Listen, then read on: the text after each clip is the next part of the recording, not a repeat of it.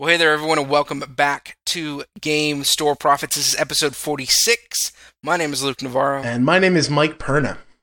My friend, how are you? I have been traveling for a week. I have no idea what you've been up to. How you been? I have been a little bit of insane. I've been having some very hard conversations with my wife about the fact that I am overscheduled to the hilt. And it's gotten to the point where I said this on Facebook, and a lot of people gave me weird looks because they didn't quite understand where I was coming from. I said, you'll appreciate this metaphor. You, of all people, will appreciate this metaphor. It's really easy to cut the fat off of your existence. The stuff that you really don't need, you hold on to, but you really don't need it.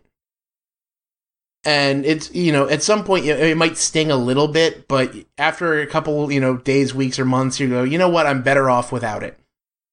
All right. But then sometimes you have to keep cutting because there's perfectly good, solid meat there that's good for you to eat.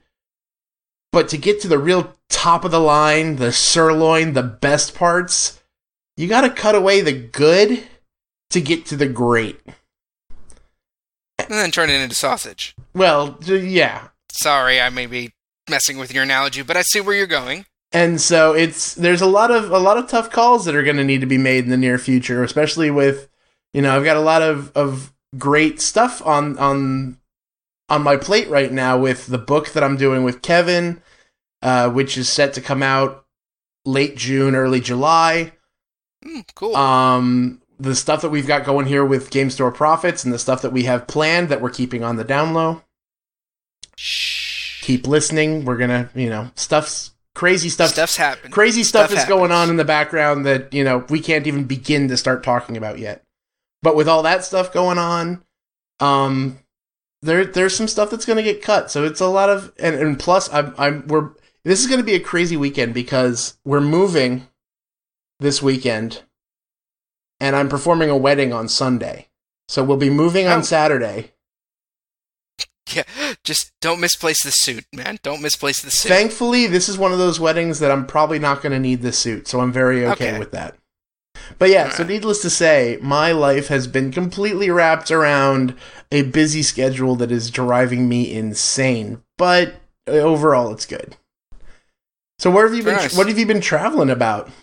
Well, it was spring break, or whatever it is that we call it these days.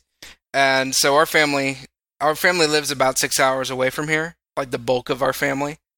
And so we went down there and spent the week with them. I actually left on Saturday the 30th. And folks, that was tabletop day. Yeah, it was. This was unhappiness for me. There was so much going on at our game store on that day. And I'm spending the whole day on I-5, bored out of my gourd, driving down this road. I can see you just driving down the highway, your girls are making noise in the back, and in your head you're just going, I could be playing Battletech now. And so, but the cool thing is that we made really good time. That's a good thing. So I got to my brother and sister-in-law's house where we were staying, and immediately I was like, I'll be right back. So I just got out and I Google mapped him and like, Game Store. And I found one nearby. And so I went and I hit it. And it was actually a pretty cool little, it was mostly a comic book store, but they had a lot of toys and a lot of games. And so I picked up the new Star Wars Minis game. Nice. I've heard great things. X-Wing. And I spent a good portion of the week teaching my nephew how to play, getting him into tabletop gaming, took him to his first game store, got him interested in Battletech. He spent a good hour looking at minis and trying to decide if he wanted to buy one or not. And so yeah, that was fun. Was able to spend some good time with the nephew, trying to raise up a new generation of gamers if I can. I will ask, did you pick up either the Millennium Falcon or the Slave One expansion? I did not. The Millennium Falcon is huge. It's ridiculous compared to the. I did see it though. I haven't seen the Slave One. As soon as I said it, I think the Slave One is still in the works. I know it's gonna be a thing. They've been putting it out there for a while. I don't know if it's actually a thing yet. It's, I started playing the game, right? I kind of set it up, and I was kind of going back and forth because, like so many games, it has the idiot mode that you're supposed to play first. Right. But I was playing with my nephew, and I was like, okay, so should I tell him about that, and we'll play the simple mode first, or should I just give him the book and say, read this tonight, and tomorrow we're gonna play this game? Because I didn't want him to just be like, wow, this is really stupid, right. It's like, oh, good. And so we did go ahead and go into the full game, and the game is a little bit like Hero Clicky. Okay. Clicksy, in that, each unit kind of has all of its stats built into the base of the unit, and the movements are based on templates and stuff like that.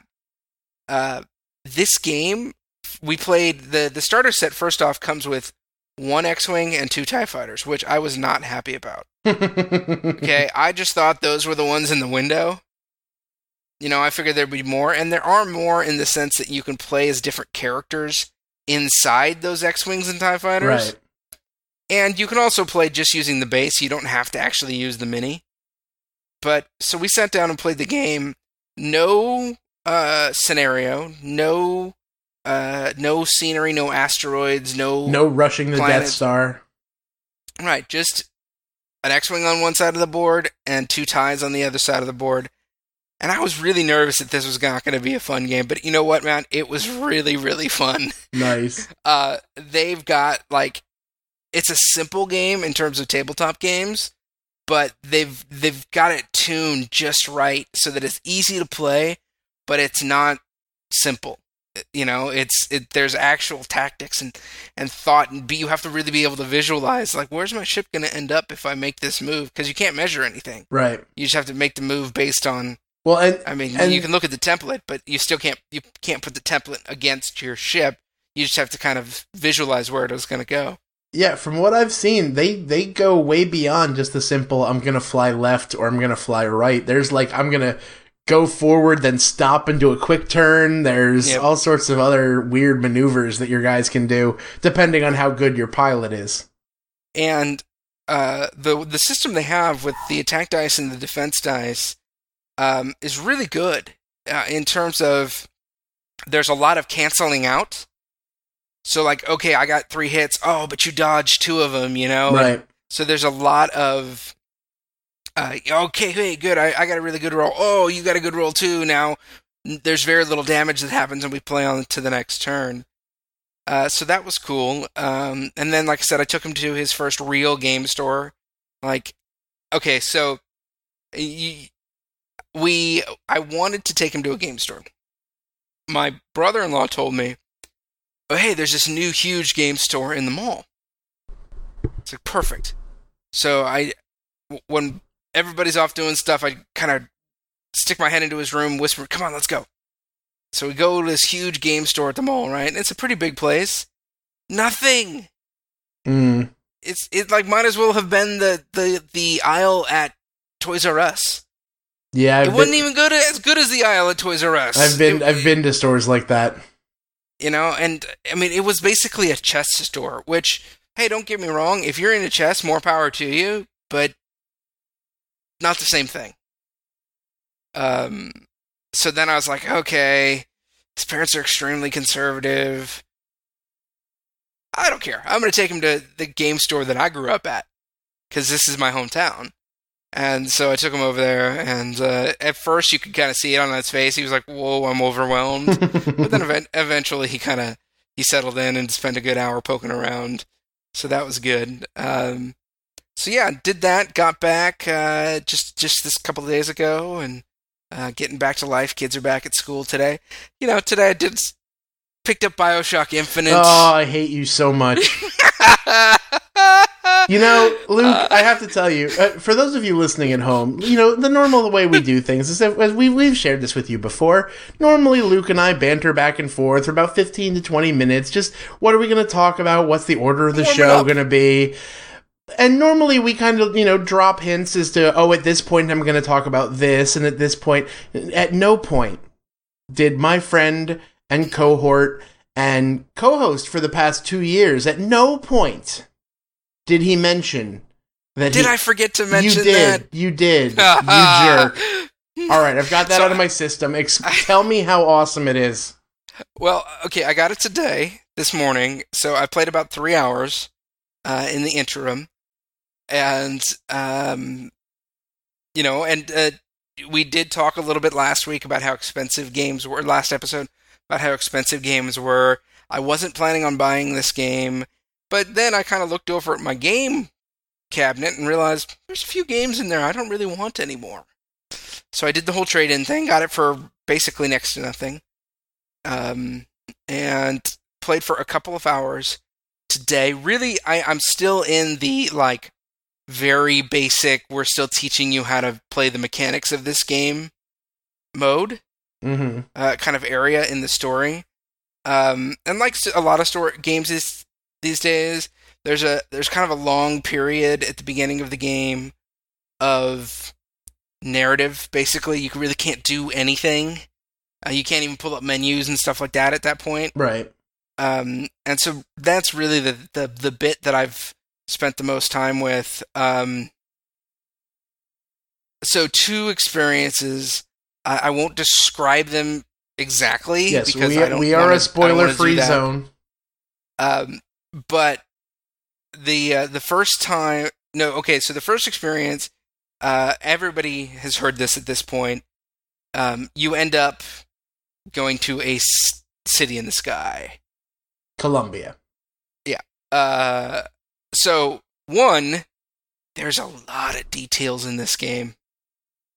I mean, a lot of little stuff that you could miss if you were playing fast. Folks, do not play this game fast. Check every nook and cranny. Go to every corner. Look at everything on the walls, because it's all really, really interesting, and it's all layered with all kinds of meaning, and already my brain's moving at 1,000 miles an hour trying to figure out, okay, what's all this stuff mean? Well, that's a BioShock game to its core. I mean, if you strip away all the other, that's the reason why 2 was not that great. Because if you strip away all the story and the atmosphere and the depth of the setting, it's an average first-person shooter. Right. The greatness comes from the other stuff. Meh.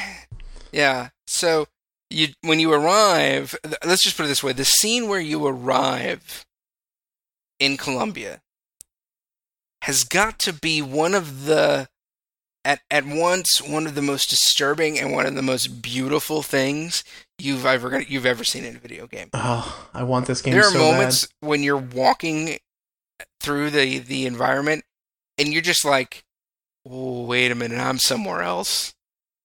It's extraordinary. And then, you're playing through the game, and the first thing I picked up was the money in the game. And I picked up the money, and the user interface, the graphics that pop up when you pick up the money, they're the same as they were in BioShock. Nice. And so all of a sudden you're like, oh, BioShock, I'm playing BioShock, this is awesome! And so yeah, I'm learning how to use the Vigors, which are essentially the plasmids of this game. Right. And one thing is I read a lot about this, and everybody says play it on hard. I've heard that a lot too. It's hard. So yeah, I'm really excited to be playing. We should just finish this podcast right now so I can continue to play. Well, I will say that, I was looking over all the different stuff because I'm a nerd and I read constantly about this game even though I don't own it. And one of the things I recently saw was it was a dual kind of thing, because at one point they showed all the alternate box art that you can download to fit your game. And at first I was understand. What do you mean? Like you know how normally when you get a game, there's that little thing that goes over the plastic box for your game. Yeah, like the insert thing? Yeah, the insert thing. Okay. Well, if you go on their website, you can download alternate box art. No way. That's ridiculous. And at first I'm like, why the heck would you have alternate box art? And then I found out, and then I dug a little deeper, and I found out that there was more stuff as to why they would have alternate box art.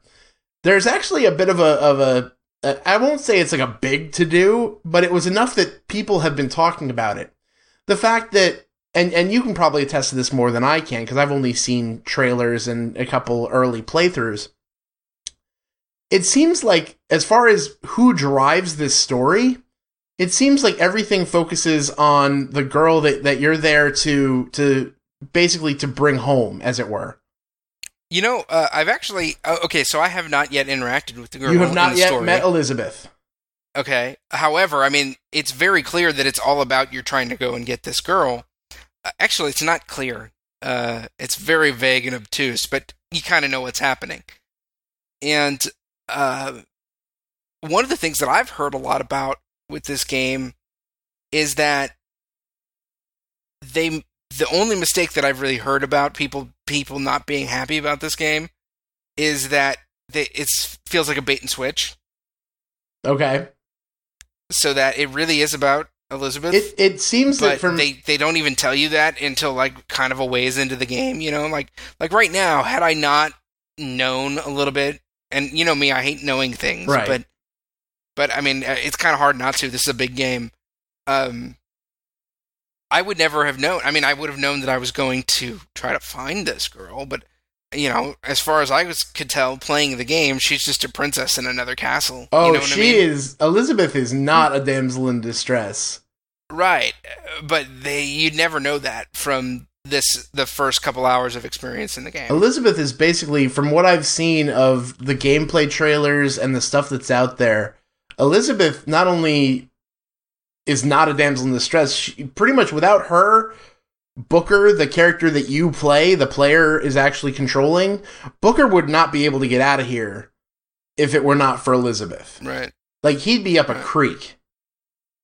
And that's the thing, like, everything in the story completely revolves around Elizabeth. Like, even in the trailers, one of the coolest things is this thing called the Songbird. And I won't describe the Songbird. If you want to know and you don't think it's going to be spoilery enough, just go on the internet and type in BioShock Songbird, and you'll see it. This thing looks awesome. Right. But the Songbird is all about her, and the storyline is all about her. The reason Booker's even in Columbia is because of her. This story is her story. But when they looked at testing out different cover art for the game, Elizabeth's not on it. No, you'd never know. Elizabeth is not on the cover at all. In fact, she's kind of on the inside, maybe. I could go look real quick. But but that's the thing, and that's a lot of people kind of were asking what the heck the deal was with that. And well, I mean, it sounds like they chickened out. Basically, they didn't want to sell the game with this woman on the cover. Instead, we're like, oh, and now I don't want that sounds really awful. And the way I stated, there's no real way to state that doesn't make me sound like a terrible person. But that's right. A lot of what's going on right now. That's a lot of what the geek banter is right now. And it came out the same week, essentially, as Tomb Raider. Yeah, and there's a lot of little geek banter right now about the fact of the place of women in gaming, and not just the women who are gaming, but the characters in which you find in games. And there's a big kind of push just for standing kind of against the concept of different tropes that you see in gaming. Like we mentioned one, the damsel in distress. The damsel in distress has been a trope of gaming and storytelling since the first fairy tales were ever spoken. And there's definitely been a lot of stuff asking about why we let game companies get away with this stuff. You mentioned Tomb Raider. There's a big scene in Tomb Raider where everyone's getting up in arms because we've gotten used to Lara Croft being the Tomb Raider, the woman who just goes in, kicks butt, has both guns blazing, and just jumping over things, flying jumping boats over ramps and everything like that.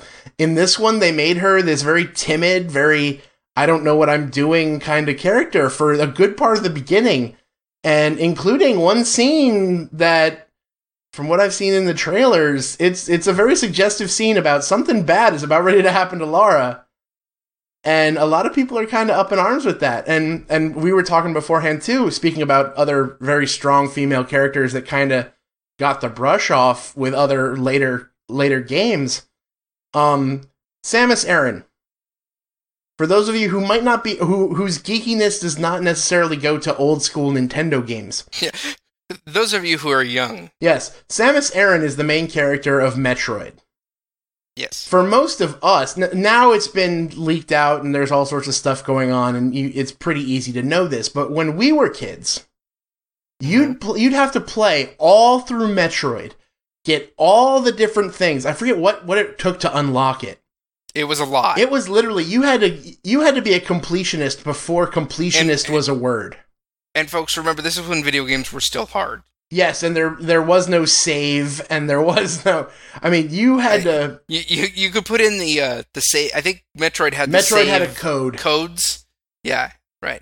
But so you had to get everything. You had to find everything. Your score had to be a certain thing or something.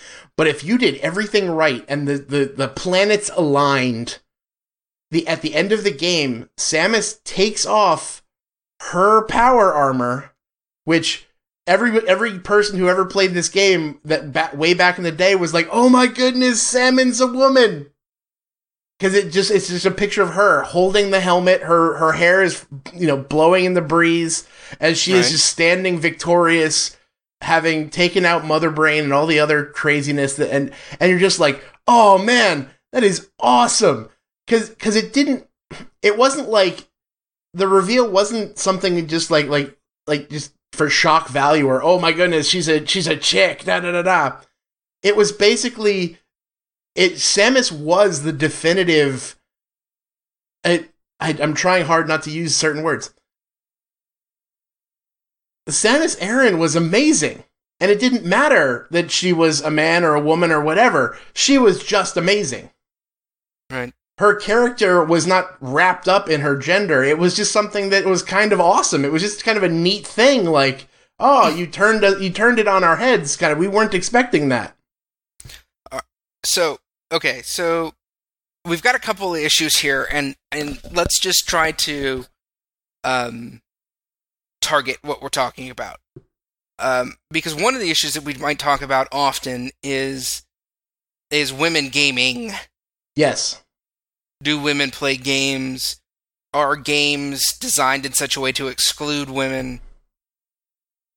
And then the second question is women in games, as in characters. Women characters in the game. And obviously those two things are linked, but I do think that they're slightly different things. And so the question is okay, so for the most part, in all of video game history, every video game protagonist has been uber awesome. Oh, yeah. Like, total flat character. But in recent years, the lead characters in video games have gotten some depth. In the good games, anyway. Yeah. I mean, there's, just like with movies or just like with books, there's good stuff, and then there's, other stuff. Fun stuff. Right. Filler stuff. Right. So the question is, do we want our heroines to be super uber... You're right, it is hard not to use that word. Mm-hmm. Super amazing heroine babes, chicks. Or do we want to start seeing the same kind of emotional depth we're getting with the male main characters, but from a female perspective? That would be interesting. Especially being that I'm not female. Well, yeah, and that's a big thing. Like, on our Facebook page, I posted an article from the Penny Arcade Report not that long ago. And it was talking about a couple different things. One of them, it did mention the whole Booker on the cover instead of Elizabeth of BioShock Infinite. Mm-hmm. It also mentioned this other game, which I have been there are a couple games that are coming up within the next couple generations, and some of it's on PlayStation 4. Like, there's one game called Watch Dogs, I want to say. That game looks awesome, and that's all about like hacking and different stuff to, kind of get around different things, and by hacking through like personal devices and street lights and all that stuff. But another one is this one that's kind of flown under the radar. They haven't been promoting it well, and I think that actually plays into what we're about to talk about here today, because it's a game called Remember Me. And I don't know much. I've done a little research on Remember Me after I saw this article, but there's not a lot of info out there unless you go looking for it about this game. Never even heard of it. Yeah, you're not alone in that. Until I saw this article, I'd never heard of it either. Remember Me, it takes place in the future. It's this cyberpunk scenario. So think like, to kind of give a reference, think like Johnny Mnemonic. Do you know that movie, if I mention it? Yeah. Where you can literally, like, your brain can be attached to a hard drive. Think that. Like, everything is hackable. Everybody, every person, everything, you can literally jump into these things. Snow crashes. Yes, very much so. Mm-hmm.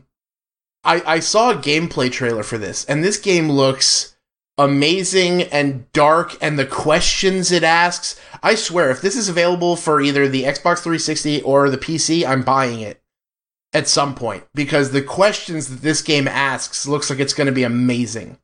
Because at one point in this early gameplay trailer that they have you out, is the main character is a woman, and because it's a gameplay trailer and so they don't do a whole lot of exposition, I literally just see what's there.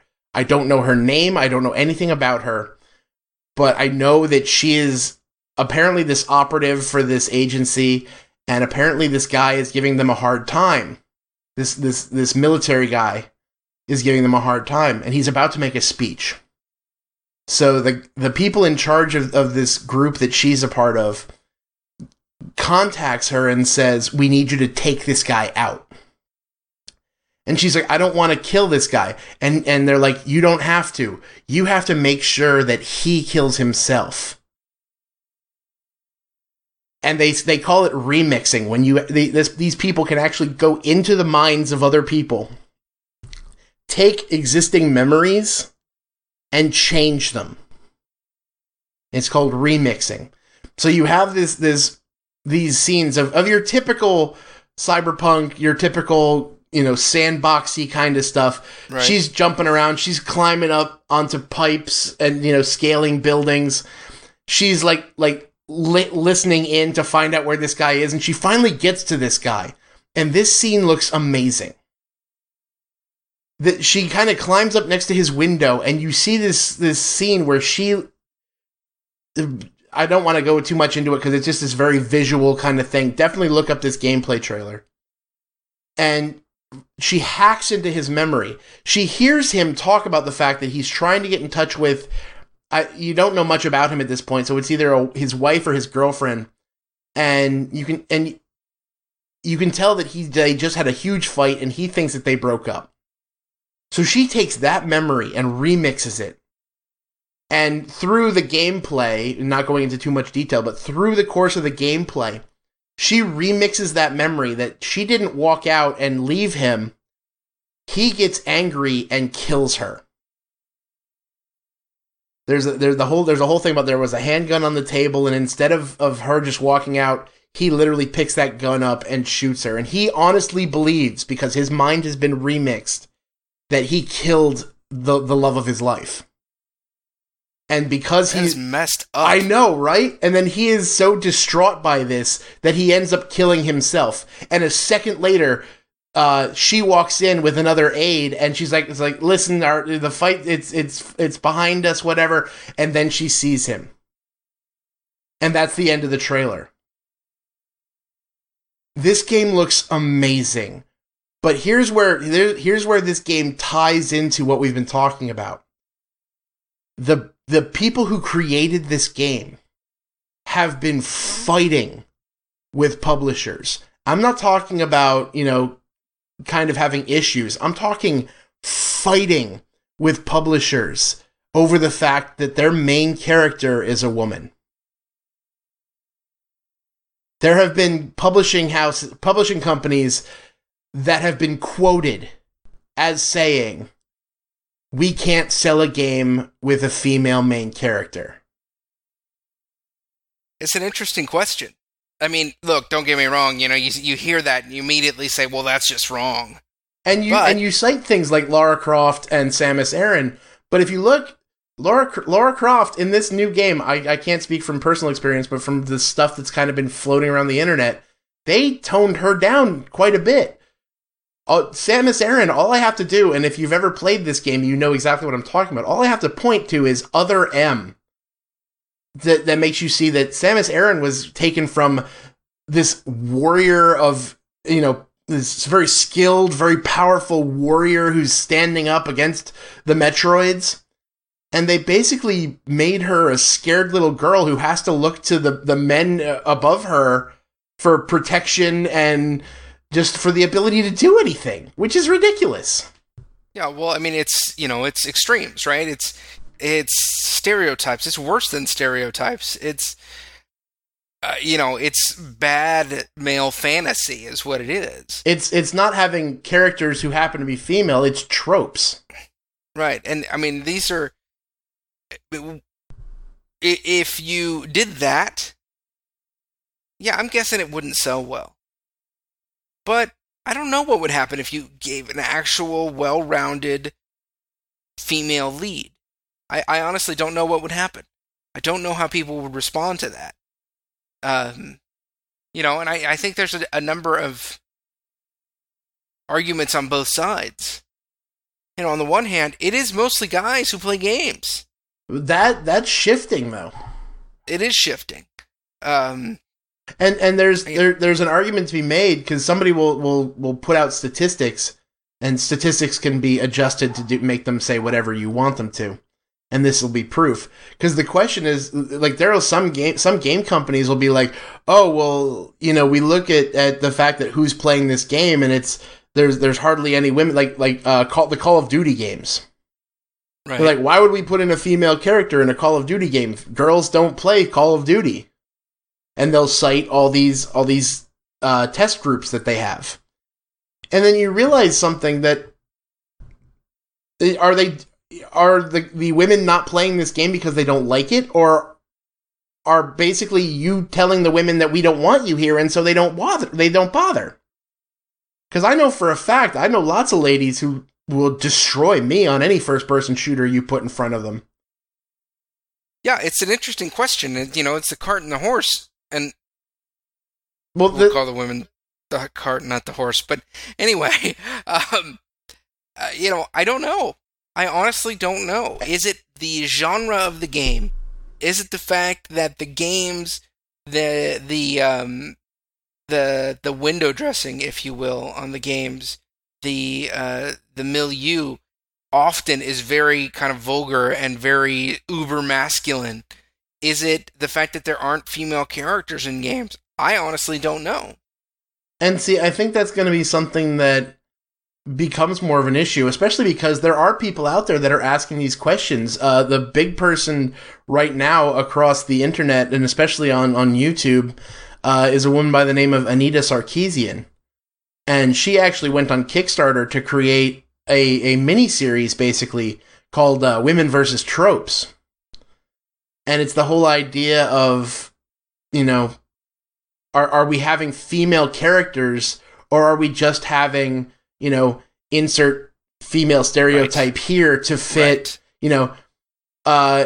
are you an actual interesting person who lives in this world who happens to be a woman, or are you the inciting incident? Just random, you have nothing, no other place but to get the main character to where he needs to be. Right. And, to be fair, most of the male characters in games are the same way. Oh, yeah. But things are changing. Games are becoming more mature, artistic, whatever you want to call that. And so I do think that that we're going to start hopefully finding companies that are willing to take risks like this. Because I think we all want to see what happens. And obviously we would love to see I would love to see a game that it has a whole wide variety of characters that respond in realistic ways and have real emotions. But that's still a little ways down the road. I mean, we're still working on, is this decision a good decision or a bad decision? Are we Paragon or Renegade? But things are progressing. Games are becoming they're becoming deeper. And, I think though the one problem that they face is the fact that these things are so expensive to make. Oh, yeah. They're so risky. I mean, how many companies do we see falling every week? It's like there's another Lucasfilm. LucasArts closed this week. Done. And, that's fine, being that I can't even remember the last time they made a game. But, it's a really high-risk environment. And I can understand why companies would say, yeah, we can't make the moral decision here. We need to just be able to sell some games. But it is, and I think it's going to take time, and I think it's going to take gamers responding, and really kind of, I'd say promoting, opening the door for women to play games, in video games and also at our game stores, Oh, yeah. There's definitely a lot of that, because sadly there's a stereotype not only of do you see the stereotypes for the female characters and the girl gamers, but the response that these ladies get when they do reveal that, yeah, I play these games or whatever. We were talking, I looked up a couple of Anita Sarkeesian's videos, and she's got a very straightforward way of saying this, and some of the stuff you can definitely tell where she's coming from, and you can take that for what it is. But the responses to what she's saying, because anytime you say, guys, you're being a bunch of pigs, kind of dial it back a notch, or you dare to question the fact that, people like Peach and Zelda are damsels in distress, and everyone goes, oh my goodness, I can't believe you're saying this about my beloved characters. And we can't be about that. I will say that as far as bringing the ladies into the gaming world and welcoming them and being excited that they're there, I know just these amazing ladies who have really done a lot to expand on my concept of gaming. And heck, the last time I ran a tabletop game, it was a Victoriana game. The vast majority of my players were women. And in that game, gender is a big deal because you're playing in a very Victorian setting. Right. And so then it was a big deal. And so the ladies were involved. Like, some of them chose to play it up and be the Victorian woman. And some of them didn't. And the ones that didn't really drove the story in different ways and exciting ways. And the ones who did, it really, the play back and forth between these characters was great. And if those ladies weren't there, I would have had that experience. I would have just had a bunch of guys, sitting around and, smoking pipes and saying, yes, absolutely. Well, okay, so let's just talk about, as individuals. Mm-hmm. What can we do about this? Okay. So, yes, we can promote stuff. Yes, we can, do this Kickstarter or things like that. But really, it comes down to our behavior. Yes. And we need to make sure that we are checking our behavior. Yes. And, one thing I think that is sort of a universal truth in gaming. Okay, Mike, you and we're old for gamers. Yeah, we're kind of right on the cusp of old fart, aren't we? That's sad. Yeah, I mean, like, when I look at the gamers around me, and, I tend to play games that skew a little bit older, but for the most part, gamers are young men. right? They are still the largest demographic. And for the most part, young men are jerks. I was. As a rule. It's not, I mean, it's just biology. It happens. But eventually we grow up. Eventually we find ourselves a nice lady who whips us into shape. And, we have children, and, in my case, I have daughters, and you realize, hey, I would really not like my daughters to be objectified in any way. And, so I think it's our generation who have to do most of the work here. It'd be great to be able to tell all of those, 16, 17, 18, 20-year-old gamers to be, gentlemen. Well, again, I'm gonna cite those YouTube responses. If you look at them, most of them are guys in their late teens, early 20s. Right, exactly. And so, but there are gamers like us. Right. And like a lot of the people who listen to this show, we're mature, we're, family guys, we've got lives and careers and all of those things. We just happen to love gaming. And, I think it's those of us who maybe were the first generation of gamers. There's maybe one generation before us of gamers, but who can kind of carry this torch and say, you know what? We love this hobby. Whether it's tabletop gaming, role-playing, video games, generalized nerdery, whatever. We love this world, and we want people to be involved in it. And so I've mentioned a few times that I've been playing EVE Online lately. Yes. EVE Online is not an easy game to play. Okay? It's slow. It's extraordinarily unforgiving. But this community in EVE it's this conversation we're having, like, to the nth degree. Because there is one set of people in EVE who are like, oh, we will help you, we love newbies, come and we will pour ourselves into you to make you a good EVE player. And then there's the other part who's just like, I just want to kill you and be a jerk. And EVE is actually, it's set up so that they can do that. Most games try to limit that. EVE does not. And it's the same thing, like I go down to our game store and there are people there who are so welcoming. And folks, if you've never gone to a game store because you feel like it's weird or whatever, I guarantee you, no, I give you a 93% guarantee that if you go in there and just like, hey, I'm interested in gaming, but I've never done this before, they will bring in people to teach you games.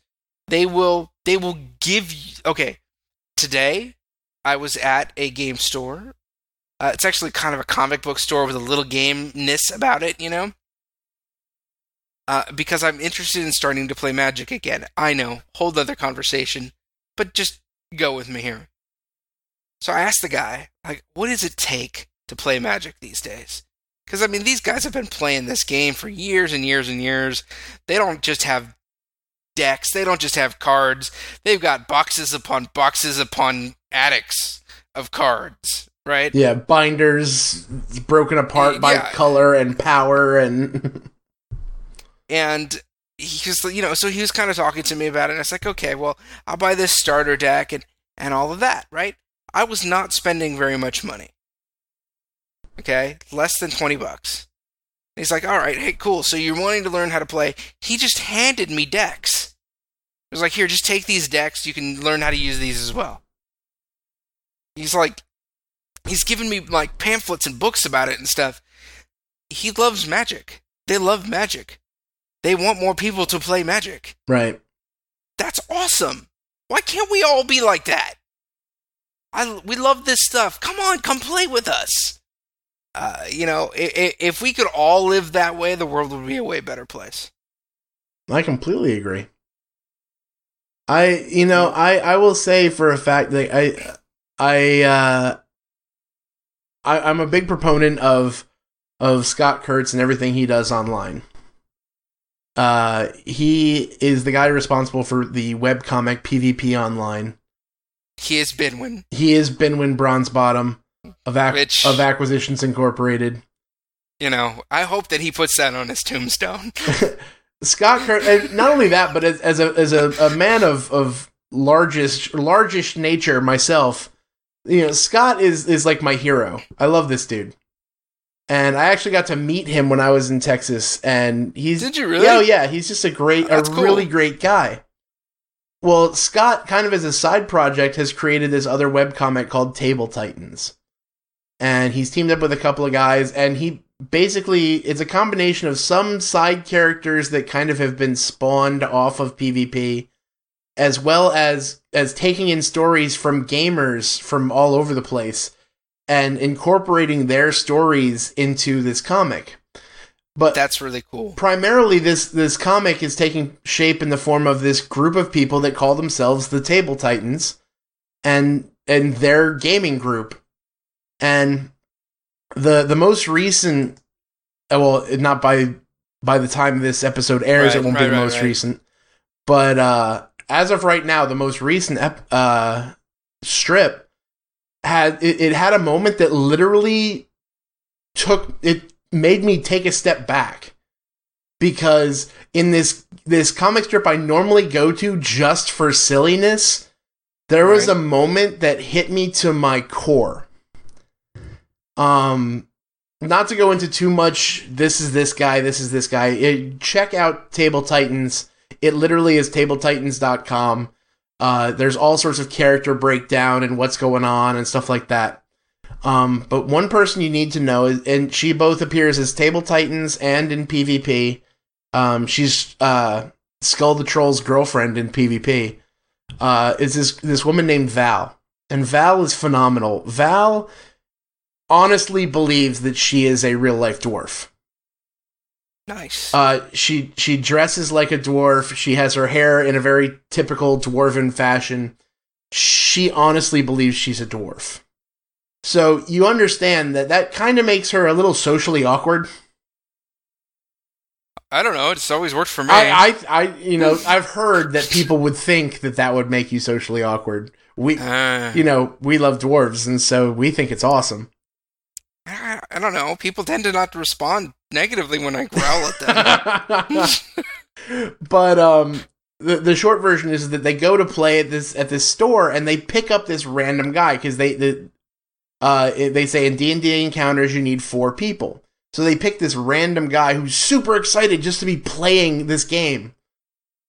And not getting too much into detail, one of the characters that Val plays with is trying to get them to not go back. Like, now let's not go back to the store. We'll play, at my apartment, and we'll just play a game in-house. And Val says, what about this other guy? He was so excited, and we promised him we'd come back. And the guy's like, he's just some dork that showed up to play. And this is the scene this is the frame that really got to me, and it stuck with me, and it reminded me so much of myself. Because Scott does an amazing job, and he has her like practically tearing up in that very angry, I can't believe you just said that kind of way. And her response is simply, I was just a dork who showed up to play. Then you guys made me a Titan. And even just reading that, I get goosebumps. Like, it's such a great little, such a section of this comic strip. Just the idea that he took some dork who nobody cared about, who wasn't anything, and made them a part of something. And I don't know. I as soon as we started talking about this and trying to make gaming, like, that's something that we've had on several episodes. This idea of we need to make gaming and geekery and nerddom less of a, us and them kind of thing, and really just trying to get people involved. And I don't know, I really resonated with Val here. Like, I could practically hear myself saying, I was just a dork, and then you showed, and then you guys made me a Titan. I became something more than I was because you guys let me play with you. Because so much of my own history is wrapped up in that, too. I was brought into a game. It wasn't, we didn't play, like, a serious game, but I was brought into this role-playing scenario with my buddy and his family, and that changed everything. And here's... that's how we all are there. We're all there because maybe a friend or maybe just a group like, with D&D Encounters or just somebody somewhere pulled out a seat at a game table and said, have a seat.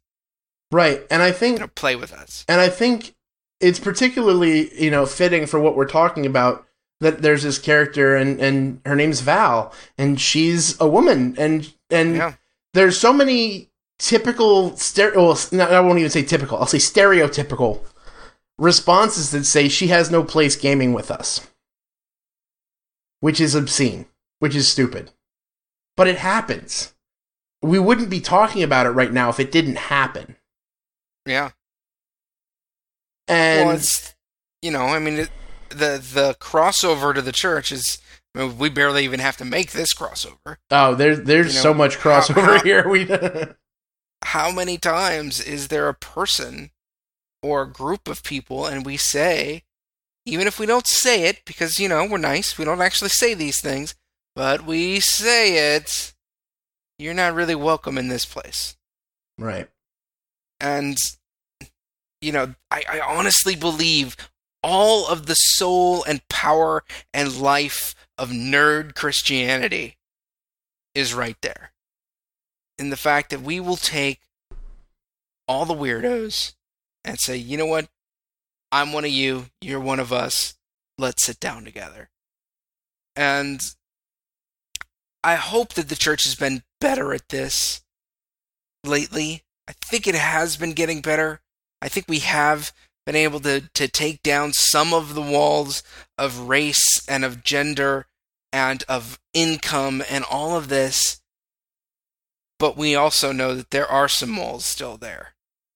There are some people who we kind of are at least not as inviting to as we might be. If you really strip down the pretty arguments, there's a lot of people who are like, oh, I don't hate these people. I love these people. I want these people in my church. And then they show up. Right. And it becomes a little bit more real. And thankfully I've seen some people who make the speeches who say, yes, everybody can show up. It doesn't matter who you are. It doesn't matter where you've been. It doesn't matter what you think. Show up. If you come here, we will welcome you. And they have.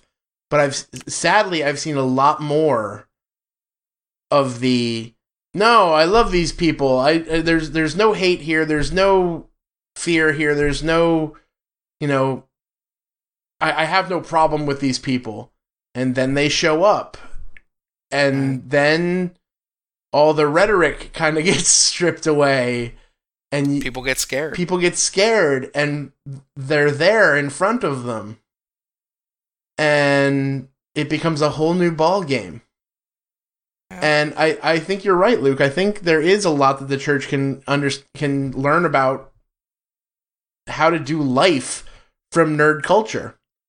Because if there's anything we've discovered, at least when we're doing it right, every culture has their trolls. Every culture has their their guys who give the rest of us a bad name.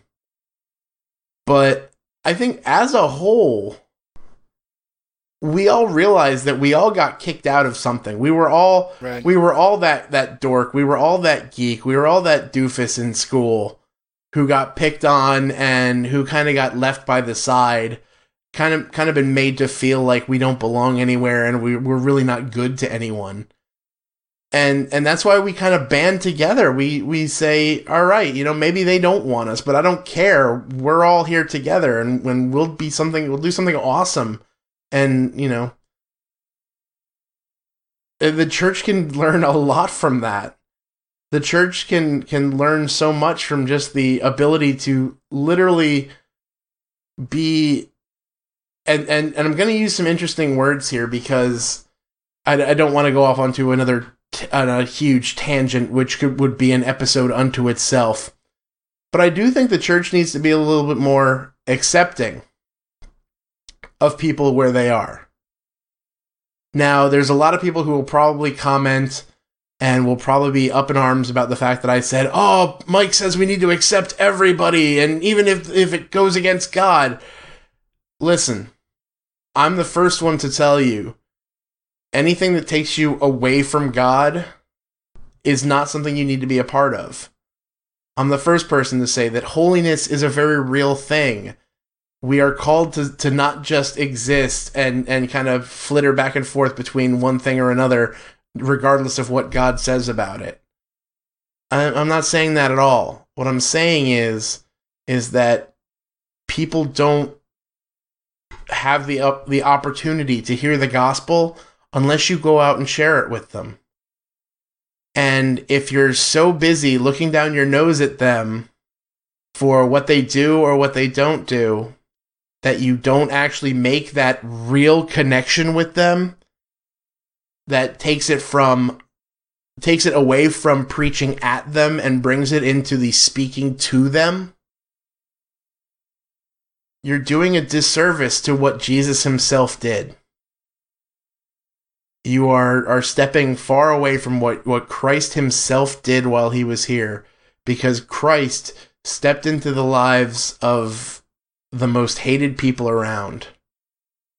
And he didn't do it like, okay, you can come hang out with me and have dinner with me. You prostitute, you can have dinner with me so long as you never sleep with another man for money. But only if you do that. I won't hang out with you unless you've done that. Tax collector, you need to promise me before we go hang out over here and before I tell you about, my Father in heaven, I need you to promise me you're not going to swindle anybody ever. Until you promise me, I'm not going to say anything else about that other stuff. He didn't do that. He talked with them first, and he made that connection, and then he shared with them the truth of the gospel and his life and what he was doing there. He shared with them the cross, and he shared with them the resurrection. And I think a lot of times we get so worried about holiness that we forget about the means in which any of us have any right to claim holiness, because it's not us. You know what, Mike? You know what makes me happy? What's that? Somehow, I don't know how it happened. I didn't intend for it to happen. I don't think you intended for it to happen. But somehow God has been very gracious to us, and he's let you and I have this weird time every couple of weeks where you and I get to be the ones who welcome all of our fellow freaks and geeks and say, you know what, we can worship together. Abso-freaking-lutely. And, I mean, that's awesome. Hey, we all have our places at our churches and in our lives, and but we've gotten this cool opportunity to connect with people that are like us. Even if they're like us undercover, which sometimes I am, and, I think it's so cool. And it's like every week, man, you're emailing me something, you're posting something on the Facebook page. We're finding more of us, man. Oh, we're finding more of us. We definitely have to. I'm really excited about this because this happened kind of out of nowhere. Luke and I were not fishing for this.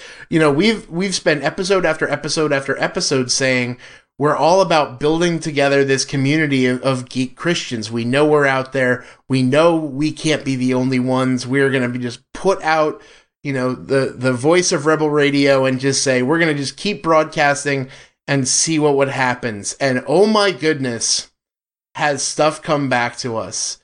Dude, stuff happens. Not only have we running into people. Not only have we had the stuff that we've actually gone out and find out with our interviews with like the Geek Preacher and Game Church and T and Pip and all these wonderful people that we've had on interview episodes, but we've actually had a couple people stumble on our podcast and our Facebook page. Particularly, I'm going to put a shout out to my man Ben Avery, who I want to talk to this man because he seems like he's definitely a gung-ho dude, and I'm supporting of that completely. But Ben emailed me. He's shown up on our Facebook page a number of times making comments, and it turns out that he also does a podcast. He is part of the crew over at Strangers and Aliens, which Luke and I were talking. We love that name. They win. We're kind of jealous that we didn't think about that first. I totally am. It's just a phenomenal name. And we're actually, I don't want to put too much out. We're eventually going to have like promo stuff and some things like that. But we just kind of want to tease you right now. But we kind of want to get this out there because we want to support the idea of community of Christian geeks. And so we found out about these podcasts. Sadly, Luke and I have, as we've shared at the beginning of this episode, we've been very busy. And so we haven't had a lot of time to listen to these guys. But from what I've seen and from what I've seen on their web pages, we're going to link all of these on the actual, on our webpage. We're going to have links to all these guys so you can check them out at your leisure as well. But we definitely want to put out these shout outs for these guys. Strangers and Aliens. There's the Sci-Fi Christians, Geekually Low. Yeah, I can never say this. Guys, it's not easy to say. Guys, I love you, but your podcast is a tongue twister. Geekually Yoked. It's actually a married Christian geek podcast, which we thought we were niche. These guys are awesome. But yeah, Are You Just Watching, which is like a review podcast, I think they said. Geek This Podcast, The Story Men, Faith, Hope, and Nerds, which is another one. You guys are awesome with that name. I'm a big fan of that one. We're going to have links to all these guys, and you're definitely going to be hearing more stuff as we kind of rally together this community of Christian geek podcasting. And we definitely think that there's something awesome here. Definitely check these guys out and support the community. Be a part of it. Go on their Facebook pages if they have them and like them. Go on whatever on iTunes and all the other stuff. Give good reviews. It's really important to us that we make it easy for other people to find like Luke, you were just saying, this kind of hopped into our laps. We didn't know these guys were out there. And from what I've gathered, they didn't know we were out here either. And so we want to make sure that this kind of stuff becomes more and more available to the community. And that happens when we get out there and start shouting from the rooftops that we're here and, getting that message out to people. Yeah, absolutely. I'm excited. It really does seem to me like God's moving, and that, there is this community of people. We may not know each other really well yet, but we're starting to. We're starting to connect our geekiness and our godliness, and that's exciting to me. No, I really think there's a lot of opportunity for God to do something really awesome, because if there's anything that will be a force of change and awesome and just spectacular energy, if you rally a bunch of nerds. Yeah. We do have a lot of internet power. I'm gonna point you to the Veronica Mars Kickstarter. When nerds get excited, craziness happens. All right. Well, how can the nerds who are listening get excited about you? I have pretty much shrunk my internet presence. I am effectively just Game Store Profits right now. Like we kind of hinted at, there's going to be mutterings and secret schemings about things in the future, but those are long-term plans. Right now, the big thing is if you go to our Facebook page, facebook.com/GameStoreProfits, the vast majority of what you find there is posted by me. And if you email us at GameStoreProfits@gmail.com, I get those as well, and I respond to them. I try to be pretty good about responding too, so if you email us, you'll probably get something back from me within a couple days. I am busy, so I don't always get an immediate turnaround, but I try to answer within a couple days. Luke, what about yourself? You can find me at my website. It's lukenavarro.com, Lukenavarro. I do have some plans coming. My life has gotten very, very complex. We're gonna call it complex. I think it's a good word. It's a solid word right now, and but it's an exciting thing. It's one of those like too much cool for the day. You know, too much cool, too little hours. But you're gonna be seeing more from me in the intermediate future. I'm not gonna say in the near future, but in the intermediate future, you'll be seeing more from me. But you can definitely find me at lukenavarro.com. Luke, we are teasing our audience, man. Everything's like within the next couple months or in the future or at some point you're going to see something. Well, and you guys just have to trust, remember for us, this is a labor of love, and we have lots of other labors that maybe aren't as lovely. That we have to do on any given day. But we are working on it, and we are excited by the responses that you've given to us, and you encouraging us just to keep on going and keep building this thing. One of the best ways you can do that is go to iTunes, let everybody there know we're amazing. And Stitcher as well. Don't forget Go to Stitcher, let everybody there know we're amazing. Go to your water cooler at work and let everybody there know we're amazing. Spray paint that big brick wall next to the freeway. Let everybody know. Go up to the water tower and all of those things. Certainly spread the word at your game store. Spread the word at your church, amongst your youth ministries. Let the freaks and geeks in your life know that we are here, and that would be greatly appreciated. And as always, remember that God is the game master, and no matter how the dice fall, the game plays on.